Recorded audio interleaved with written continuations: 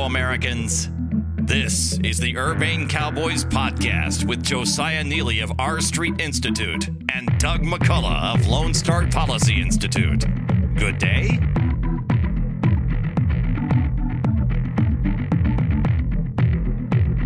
Howdy, y'all. Welcome to the Urbane Cowboys podcast. I'm Josiah Neely with the R Street Institute. And I'm Doug McCullough of the Lone Star Policy Institute. Today, we're going to be talking with Avik Roy of FREOPP. We're going to talk about conservative prescriptions for healthcare reform.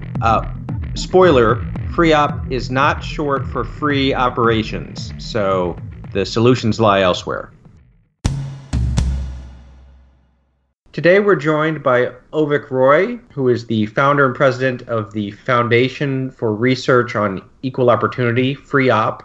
He also hosts the Ricochet podcast American Wonk and is a resident of Austin, Texas. Welcome to the program, Avik. Hey, good to be with you. We want to talk about a number of issues, healthcare most particularly, but I wanted to start just by asking you about FREOPP, and I want to ask a question that you probably get asked a lot. I know I get asked about my organization, Doug about his. So FREOPP, of course, is a think tank, a center-right think tank, but what makes your group different from all the other think tanks or research organizations that are out there? Well, there's, of course, always things that are unique about any organization, but I would say that there's a couple of things about FREOPP that are different by the very nature of the fact that we started it for that reason. So when I left the Manhattan Institute, where I was before, to start FREOPP, and I'd worked, as some of your listeners may know, on a number of presidential campaigns, both in 2012 and 2016 as a policy advisor. And so I came to really appreciate through that experience how important think tanks are. If you're running a presidential campaign and you want an agenda to run on, and you don't have the in-house expertise on a particular policy topic, you're relying on think tanks to supply you with good ideas that are credible, that are well researched, they're well thought through, because you don't want to put something out there that's half-baked and have it get attacked by everybody. So the role of think tanks, particularly in presidential campaigns, is very, very important. I saw that from the inside. But what I saw as well was a national political ecosystem, in which a lot of free market ideas were failing to capture public support, largely because of the way in which a lot of us in the conservative movement have approached free market ideas. That is to say, the conservative movement has largely been about, leave me alone, let me keep my stuff, be faithful to the Constitution, all of which are salutary ideas in and of themselves. But if you're trying to convince people who don't already agree with you that you need to get somewhere, that we need to have a free market approach to a particular policy area, how are you going to get 60 votes in the Senate for that idea? We saw with the healthcare debate. We couldn't even get 50 votes for a plan to reform our healthcare system in a more market-oriented direction. Why? Because that bill was scored by the Congressional Budget Office as leading to 22 million fewer people having health insurance. What was interesting about that is I fought hard to try to convince a lot of Republican leaders to say, hey, you really ought to try to come up with a free market approach in which more people end up with health insurance. Because at the end of the day, free markets in general lead to more abundance, more prosperity, less scarcity, lower costs, higher quality, more customer service. That's what free markets and competition do. But somehow in healthcare and a lot of other policy areas, we had come to accept actually a kind of a left-wing narrative that really the only way to allow more people to have health insurance was to get the government more involved. The only way to do X or Y is to get the government more involved. And so those two things, seeing how presidential campaigns really relied on think tanks, and how a lot of our think tanks were producing work that accepted the premise that the best policy outcomes are achieved by left-wing policies. And then the third piece, which is that the Senate, you can't get 60 votes in the Senate for things that come across as partisan or ideological. How do you solve that puzzle? How do you actually come up with reforms that can attract public support, that can attract the support of even some red state or purple state Democrats, so you can get those 60 votes in the Senate? Really, the only way you're going to do that is by finding ideas that expand economic opportunity. Because at the end of the day, what is it that all of us agree about? at a time when America seems so polarized, what is the one thing, the one principle that most of us, nearly all of us, agree on? It's the idea that every American should have the opportunity to succeed through hard work and diligence to the best of his or her abilities. We don't want anybody growing up in this country walled off from opportunity because of the circumstances of his birth. That's an idea that a lot of liberals believe in, a lot of conservatives believe in. It's not an idea that is unique to one party or one philosophy. I believe that there are a lot of free market ideas out there that expand opportunity. I think most of us who are free marketeers understand that free markets have actually been the thing that have lifted people from out of poverty throughout the world. But we never talk about it that way. We talk about it in this leave us alone, respect the Constitution language, which doesn't do anything to persuade somebody in the middle or the center left or even the far left that, hey, that we share their values, that we share their mission of trying to make sure that every American has that chance to get ahead. We started FREOPP with that express purpose of saying, our mission is not to limit the size of government. Our mission is not to expand liberty per se. Our mission is to expand economic opportunity for those who least have it. And it just so happens that we believe that free markets are a central tool in achieving that outcome. And that subtle inversion of making the mission expanding opportunity instead of the mission being expanding liberty is really, really important. Because at the end of the day, a lot of us in the conservative think tank world, we work at think tanks where the mission is expanding liberty, and then you write an article saying, oh, by the way, this idea will actually help poor people. Other people will say, outside your organization, well, why should we trust you? Why should you have credibility with us when it comes to helping poor people, when that's not your mission? Your mission is to limit the size of government or reduce the size of government. It's not to help poor people. I think the only way you have that credibility and you start to build bridges across the aisle in ways that get you 60 votes in the Senate and presidential campaigns that have mandates.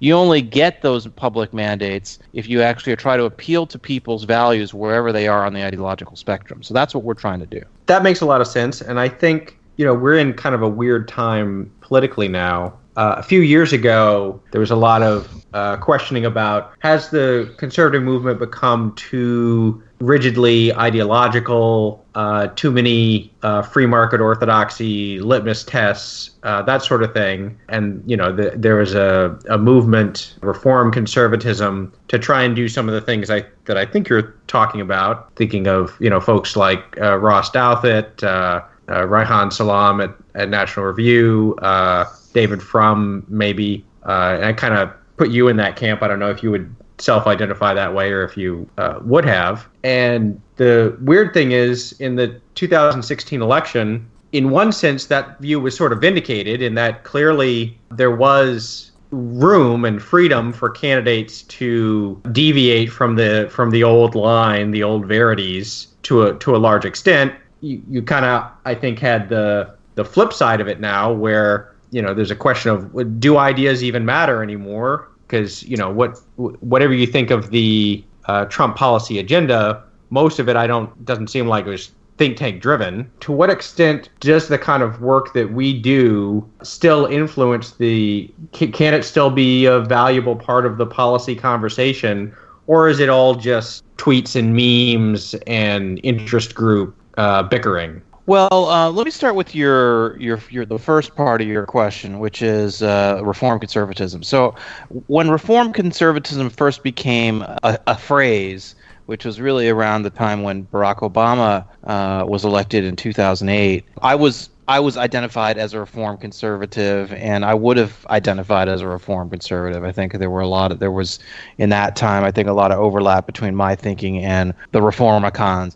I think where FREOPP diverges from the reformicons, has diverged and will continue to diverge. I think that what we now think of as reform conservatism today, in 2018, as we're recording this, is a movement of people who are economically more centrist, shall we say, in terms of their view of free markets. They're really the in many ways the inheritors of what we used to call neoconservatism. That is to say, I think it was Irving Kristol who famously said, 2 cheers for free markets. It may have been Norman Podhoretz. It was one of those two, one of the founders of the original neoconservative school, which before Iraq was more about domestic policy and about really a lot of former LBJ Democrats who became moderate conservatives. And that movement is one in which there's a certain amount of skepticism of a robust free market approach to policy solutions, and that you need to have a certain activist approach to deal with certain problems that different from what we would say. I think, generally speaking, the reformicons tend to be, in many ways, aligned with Trump on certain issues, in the sense of, for example, Reihan Salam would say, hey, Trump is basically, he's basically responding to the same critique that I've had of the Republican Party, that it's too focused on free markets and not focused enough on the problems of the working class, and we need to have a more centrist economic agenda to address that. Whereas I think where we are at FREOPP is we're much more about actually making the case that free market ideas can address the problems of the working class. So, for example, Donald Trump is a skeptic of free trade. And many of the reformicons are in a similar spot of being somewhat skeptical of free trade. I think where we are is free trade really does do a lot to help the poor. If you're low income, the fact that basic consumer goods are less expensive today because of free trade is good for you. Now, having said that, there are specific problems with particular communities where the steel plant has left the country or what have you, and we have to do a much better job of addressing the specific policy problems around concentrated losers of free trade, for example. But the solution is not to back away from free trade. It's to make sure that we deal with the problems of concentrated losers, so the diffuse winners can still benefit from free trade. We are,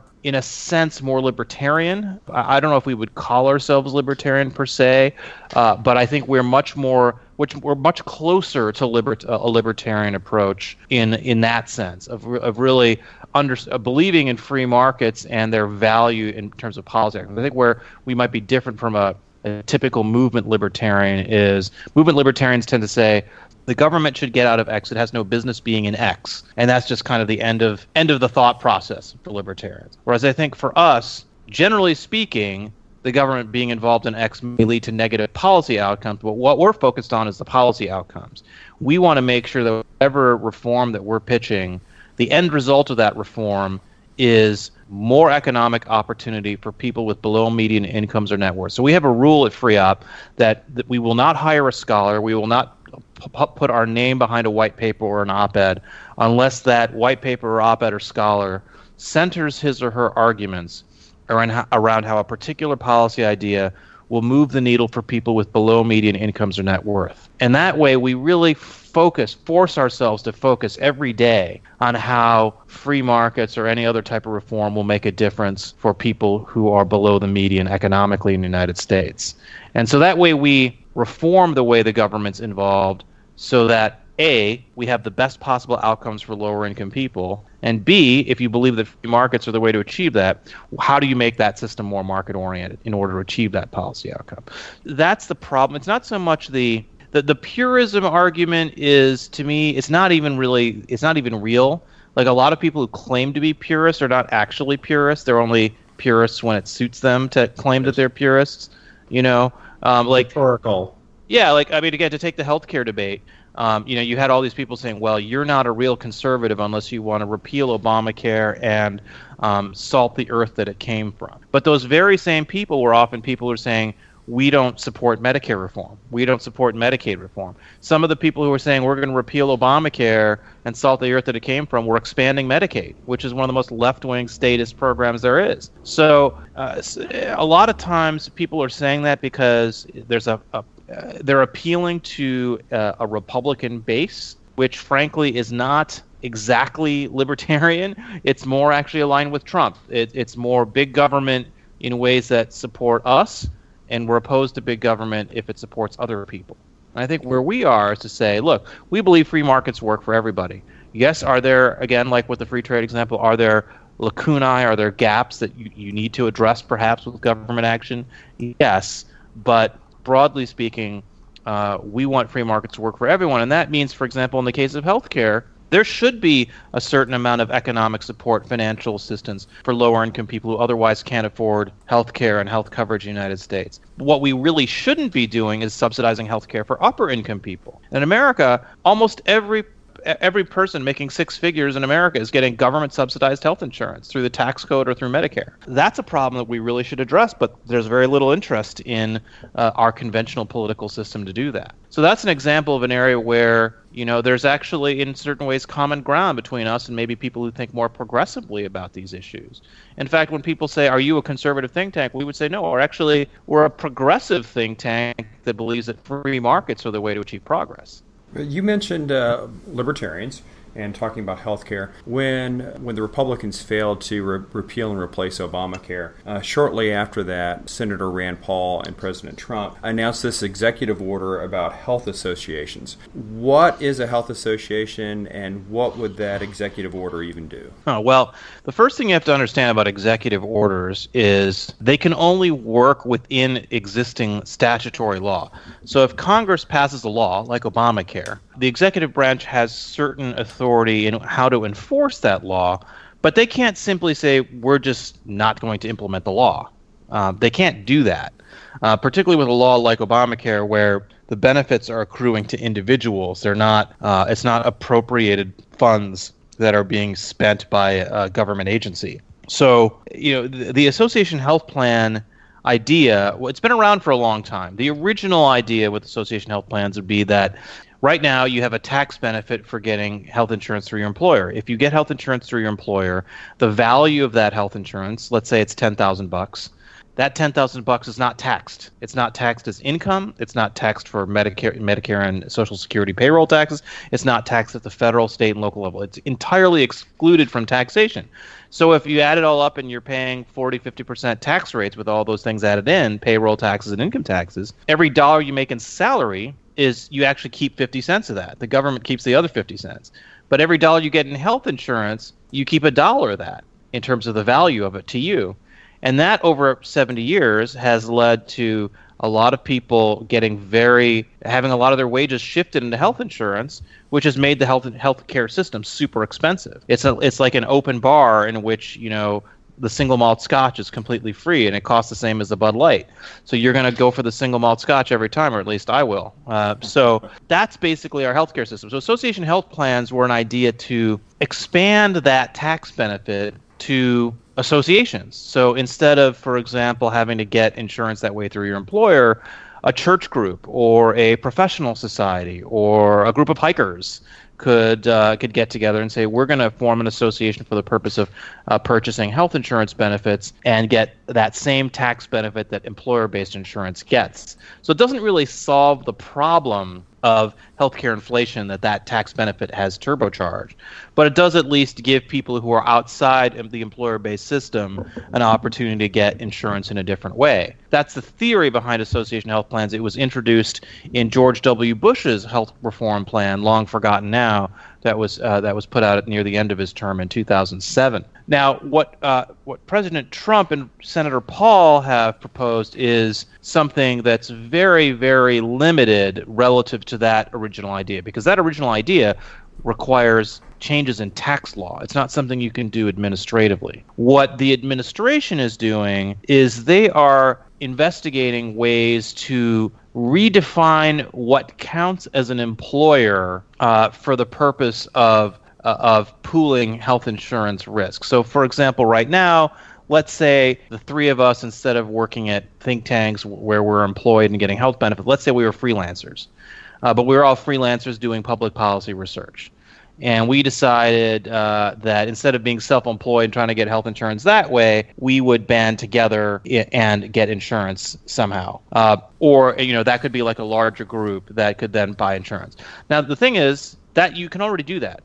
So, for example, at FREOPP, we use what's called a PEO. I can't remember what it stands for. I think it stands for a professional employer organization or professional employee organization. And what a PEO does is it basically pools a bunch of smaller employers into a large group that can then do a better job of negotiating health insurance benefits and other fringe benefits for you. We use one called JustWorks. So that ability already exists, and the Association Health Plan Initiative from the president basically would be a kind of replica of that, basically another avenue to achieve that same result. So it would help some people, but it wouldn't help everybody because it would be restricted to people in similar lines of work and similar lines of economic activity, which again PEOs already do. So I think, like a lot of things, I think there are good things that are coming out of the administration in terms of executive orders and rulemaking, but nobody should be under the impression that these changes amount to the repeal of Obamacare. They do not. Obamacare is still the law of the land, except for the individual mandate, which has been effectively repealed. But the rest of the law is in place. The rest of the law is moving ahead, and there's nothing that the president can single-handedly do to change that. Besides, whether it's executive orders or legislation, what reforms are being enacted, say, in the last couple of years? Well, I'd say the main area of progress that the administration has spent a lot of time working on. There's a couple, but the most important is not really directly related to Obamacare. It has to do with prescription drug pricing.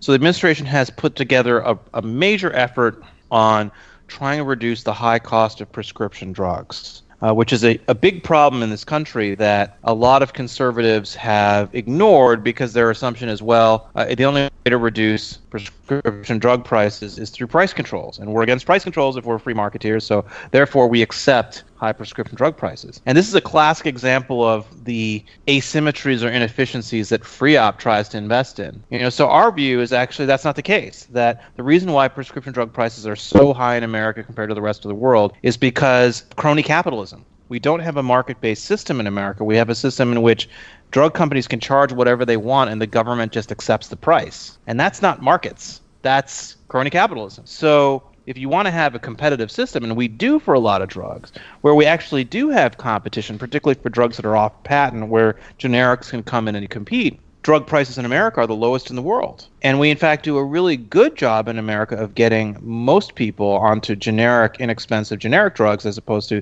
costly branded drugs. But those costly branded drugs, if you have to be on one, particularly because it's a newer drug that's been recently introduced, so they're super expensive. So this is a huge problem that the Department of Health and Human Services under Alex Azar and the Food and Drug Administration under Scott Gottlieb have tried to do a lot of work on.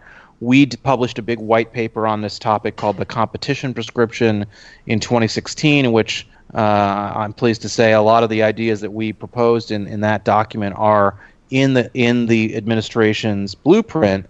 And I think there is again an important role for Congress to change laws that really drive the bus on this. But there are things that the administration can do and is doing to try to tackle high cost of prescription drugs. Things were relatively arbitrary. So there were areas, for example, where the FDA was basically effectively barring competitors from the market and allowing monopolies to exist in ways that allowed those monopolies, incumbents, to charge higher prices.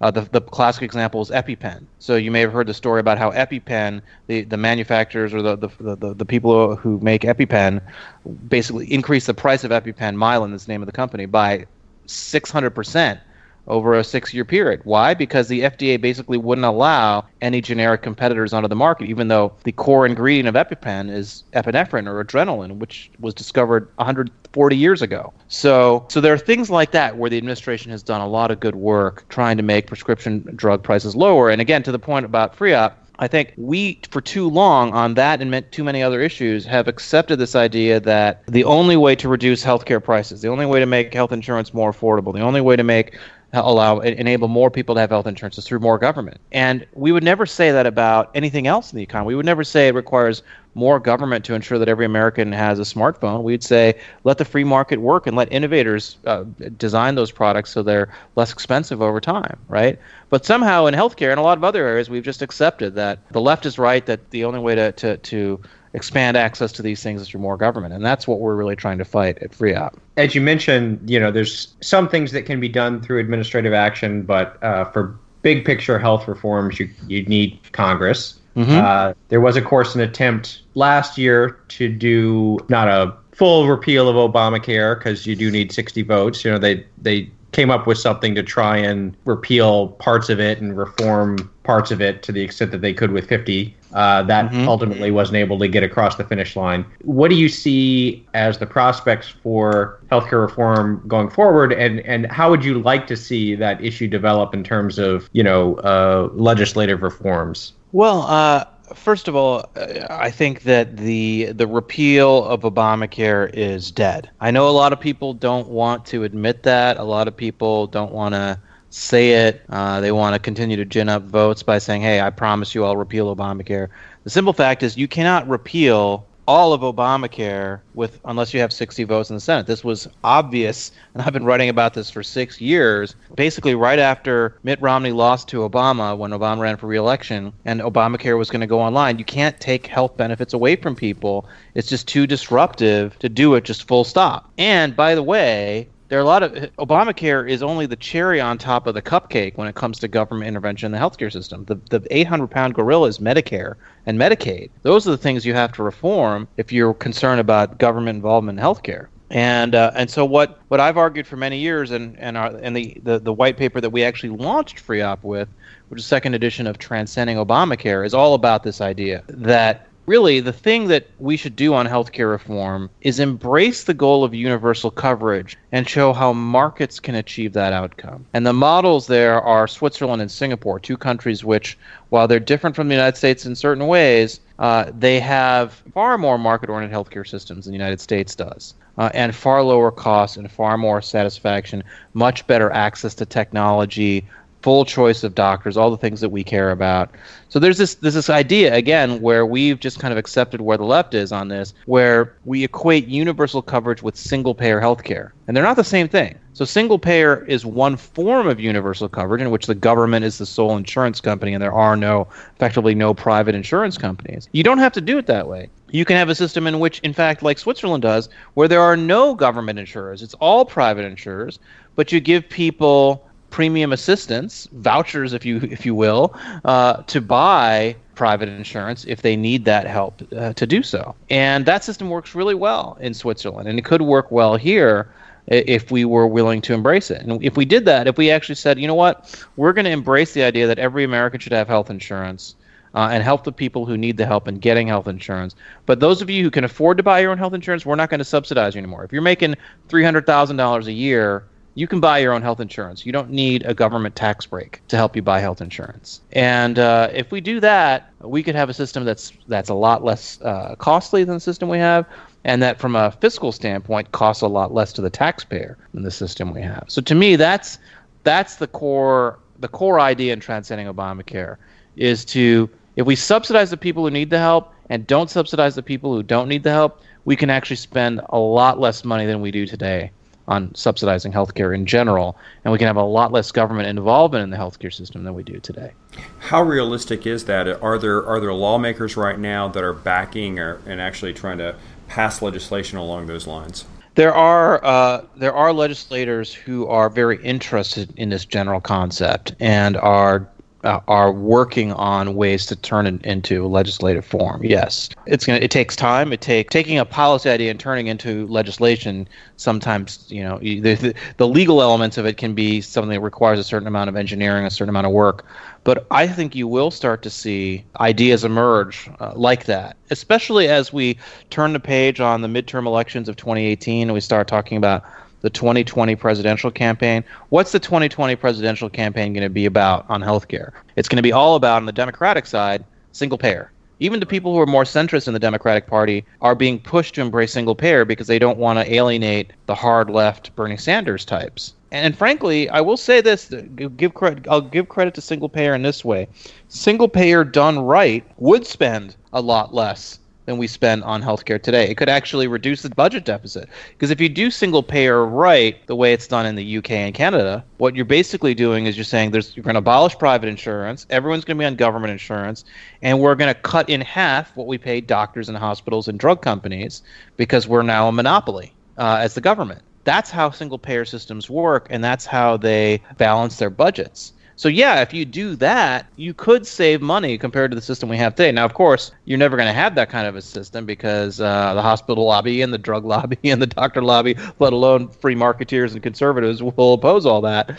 But the point is like that. There is a case to be made for single payer from a purely fiscal standpoint if it's done the right way. Now, that's not what's being proposed. That's not what Bernie Sanders, for example, is proposing. He's proposing free health care for everyone and no real cost controls, which is not the same thing. But the point is, when you have that debate on the left about single payer, I think there is going to be a lot of interest in returning to this question of, you don't like how much you're paying for your health insurance right now. You don't like that your premiums are going up every year. What's the market-based alternative? Is the market-based alternative to wave your hand in the air and talk about buying insurance across state lines, or is it going to be something serious where we're actually going to attack the underlying reasons why healthcare is so expensive in America and attack the unfair way in which we subsidize healthcare for upper-income people but not lower-income people, and we really should do it the other way around? On your recent podcast with American Wonk, you had a conversation with Scott Winship about social capital, and this is a conversation that we had recently on our podcast with Michael Hendricks of Manhattan Institute. So just to kind of revisit the topic, what is social capital in your mind, and maybe how does that relate back to this idea of the mission of your think tank and providing equal opportunity? Yeah, great question. So, what is social capital in my mind? In my mind, it is the things that are sometimes difficult to measure around the community one grows up in particular, and the social environment one grows up with, and the familial environment that one grows up in, and how those things affect your ability to succeed in life later on. It's obviously very hard for the government to enact policies that will ensure that people grow up in intact families, or that people grow up in intact neighborhoods, or people grow up in places where others are looking out for them. But those are, I think, most of us understand, incredibly important in the lives of children and the success of children. So how do you actually, first of all, can you measure those things? And second of all, what's the way to think about that in terms of what policy can do to either build social capital or to destroy it? There's certainly arguments that have been made traditionally in conservative circles that the welfare state destroys social capital by leading people to rely on welfare rather than their communities for charity and things like that. I think of it a little more broadly. I think in particular, what's been interesting in my recent experience is how much we now have a kind of academic consensus around the role of intact families in economic success. It's pretty clear, the evidence is pretty overwhelming that intact families, or being raised by your biological parents in a traditional household, that has a big impact on your ability to succeed. It's understandable if you think about it. If you think about the single mom today who has 3 kids and is working 2 jobs to make ends meet, the fact is she's just not going to have the time to raise her children in the way that she would want to. And she's doing everything she can to support her family, but that doesn't leave a lot of time to actually raise them and read to them at night and do, because she's exhausted. And it's not her fault in a sense, but that is the reality. So that's an example of an area I think historically, when we've talked about family and the importance of family, it's been talked about in this kind of almost Christian nationalist way. Well, people who don't support intact families are just bad people who don't support family values. They're not with us on values. I think a better conversation would be to talk about, and some people obviously in the movement do this already, but I think there needs to be a real empirical emphasis on how welfare policy affects families and incentivizes family separations in ways that are really destructive. For example, another area of social capital that we're very interested in FREOPP is the concentration of poverty through government policy. So if you think about housing projects, and the federal government through various programs that Congress has created in the Great Society under LBJ, basically creates this incentive for cities to build gigantic housing projects. Well, to be eligible for a housing project, you obviously have to have a certain be below a certain income threshold. So what do? You take all the poor people in a particular part of the city or town, and you put them all in the same place. And what's that going to do? Right? You're concentrating poverty, and you're creating a culture of poverty in a way that didn't used to be true. It used to be that, yes, of course, there were parts of the country that were poorer or wealthier, but there were lots of people who were low income who lived with upper income people in the same parts of town, or at least within striking distance of each other. You didn't have that kind of economic separation or segregation that we have today. And so that's an example of where our scholar on housing policy, a guy named Roger Valdez, he's doing great work in showing how instead of spending all this money on housing projects, if we actually basically offered people, which we do to a degree, but we should do entirely, to offer people the ability to, you know what, I want to rent an apartment in this part of town, and the place costs $3,000, and the government's giving me $2,000 to help defray that cost. But that place is closer to my office or closer to where I work. That's going to be better for me, and it's going to be better. It's going to be a more cost-effective use of that dollar instead of using it to build new construction, which is always the most expensive kind, especially when the government does it with public sector unions. So how do you actually have a system in which we are helping people afford housing, but in a way that doesn't create concentrations of poverty? That's very important. Raj Chetty, the economist who was at Stanford until recently, moved back to Harvard. He's written a lot about this, and Reihan Salam has written a lot about this, actually, about how your social networks affect so much of your success in life, and also your expectations for how much you succeed in life. And so we've got to think hard about policies that have concentrated poverty and concentrated people in ways that lead them to have low expectations for what they can do with their lives. So are you familiar with the new Tax Cuts and Jobs Act, this concept of the opportunity zone? Is that sort of a good example of some of the, maybe how the tax code could be used to bring businesses into a poorer community? Yeah, it's interesting. Jack Kemp actually was the person who came up with enterprise zones back in the 70s and 80s, and as HUD secretary, when he was HUD secretary, he tried to propose and push that, and there was some effort in the Gingrich years to try to put some things into the tax code along those lines. So it's great to see that as part of the discussion again. The short answer is I do think that there is some value to the idea of locating enterprises in lower income areas where you're creating more incentives for people to locate in those areas. There can be a flip side to that too, though, and in this way, that you can create problems of gentrification. And usually on the right, people kind of look down on gentrification. Who cares about gentrification? But I'll explain why gentrification is important. So take a lot of the kind of old areas that have become hot areas. Soho was a great example in the 80s in New York.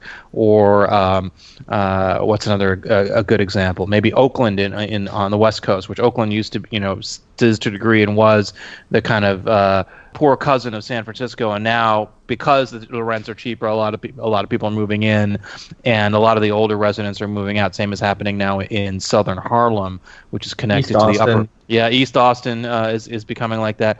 Now, here's the thing. The reason why gentrification is a real problem is because of property taxes. So let's say you've lived in Harlem for several generations, but the property values go up all around you because companies move into that neighborhood. Maybe it's even an opportunity zone. Well, since in most parts of the country, property taxes are assessed based on the current value of your home, you may get to a point where even though you own your home, the property taxes you have to pay on your home are unaffordable to you.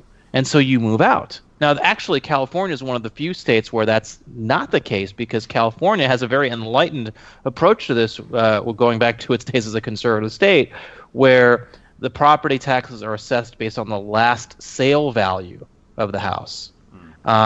So your property taxes don't go up over time because it's based on the last transaction, and that's actually an idea for property tax reform that has been proposed here in Texas as well. It hasn't really gone anywhere because the Texas the Texas government relies on property taxes and is worried that that money stream will slow down if they reform the system. It's a very politically thorny issue, but that that is a big problem. So it's great to have opportunity zones. You could bring more jobs and higher income to those areas, but if the end result is higher property prices, so the people who live there today have to move out, you haven't really solved the problem.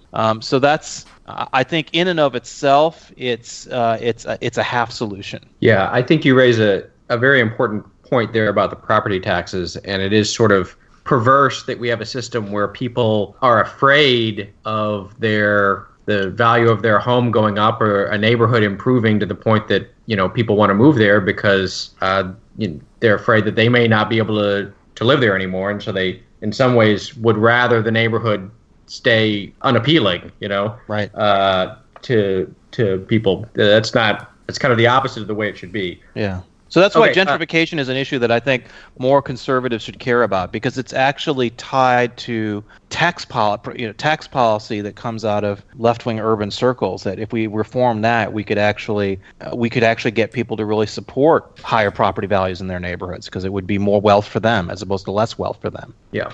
All right. Last question. So You run a think tank. It's mostly national focused. Yet you live in Austin.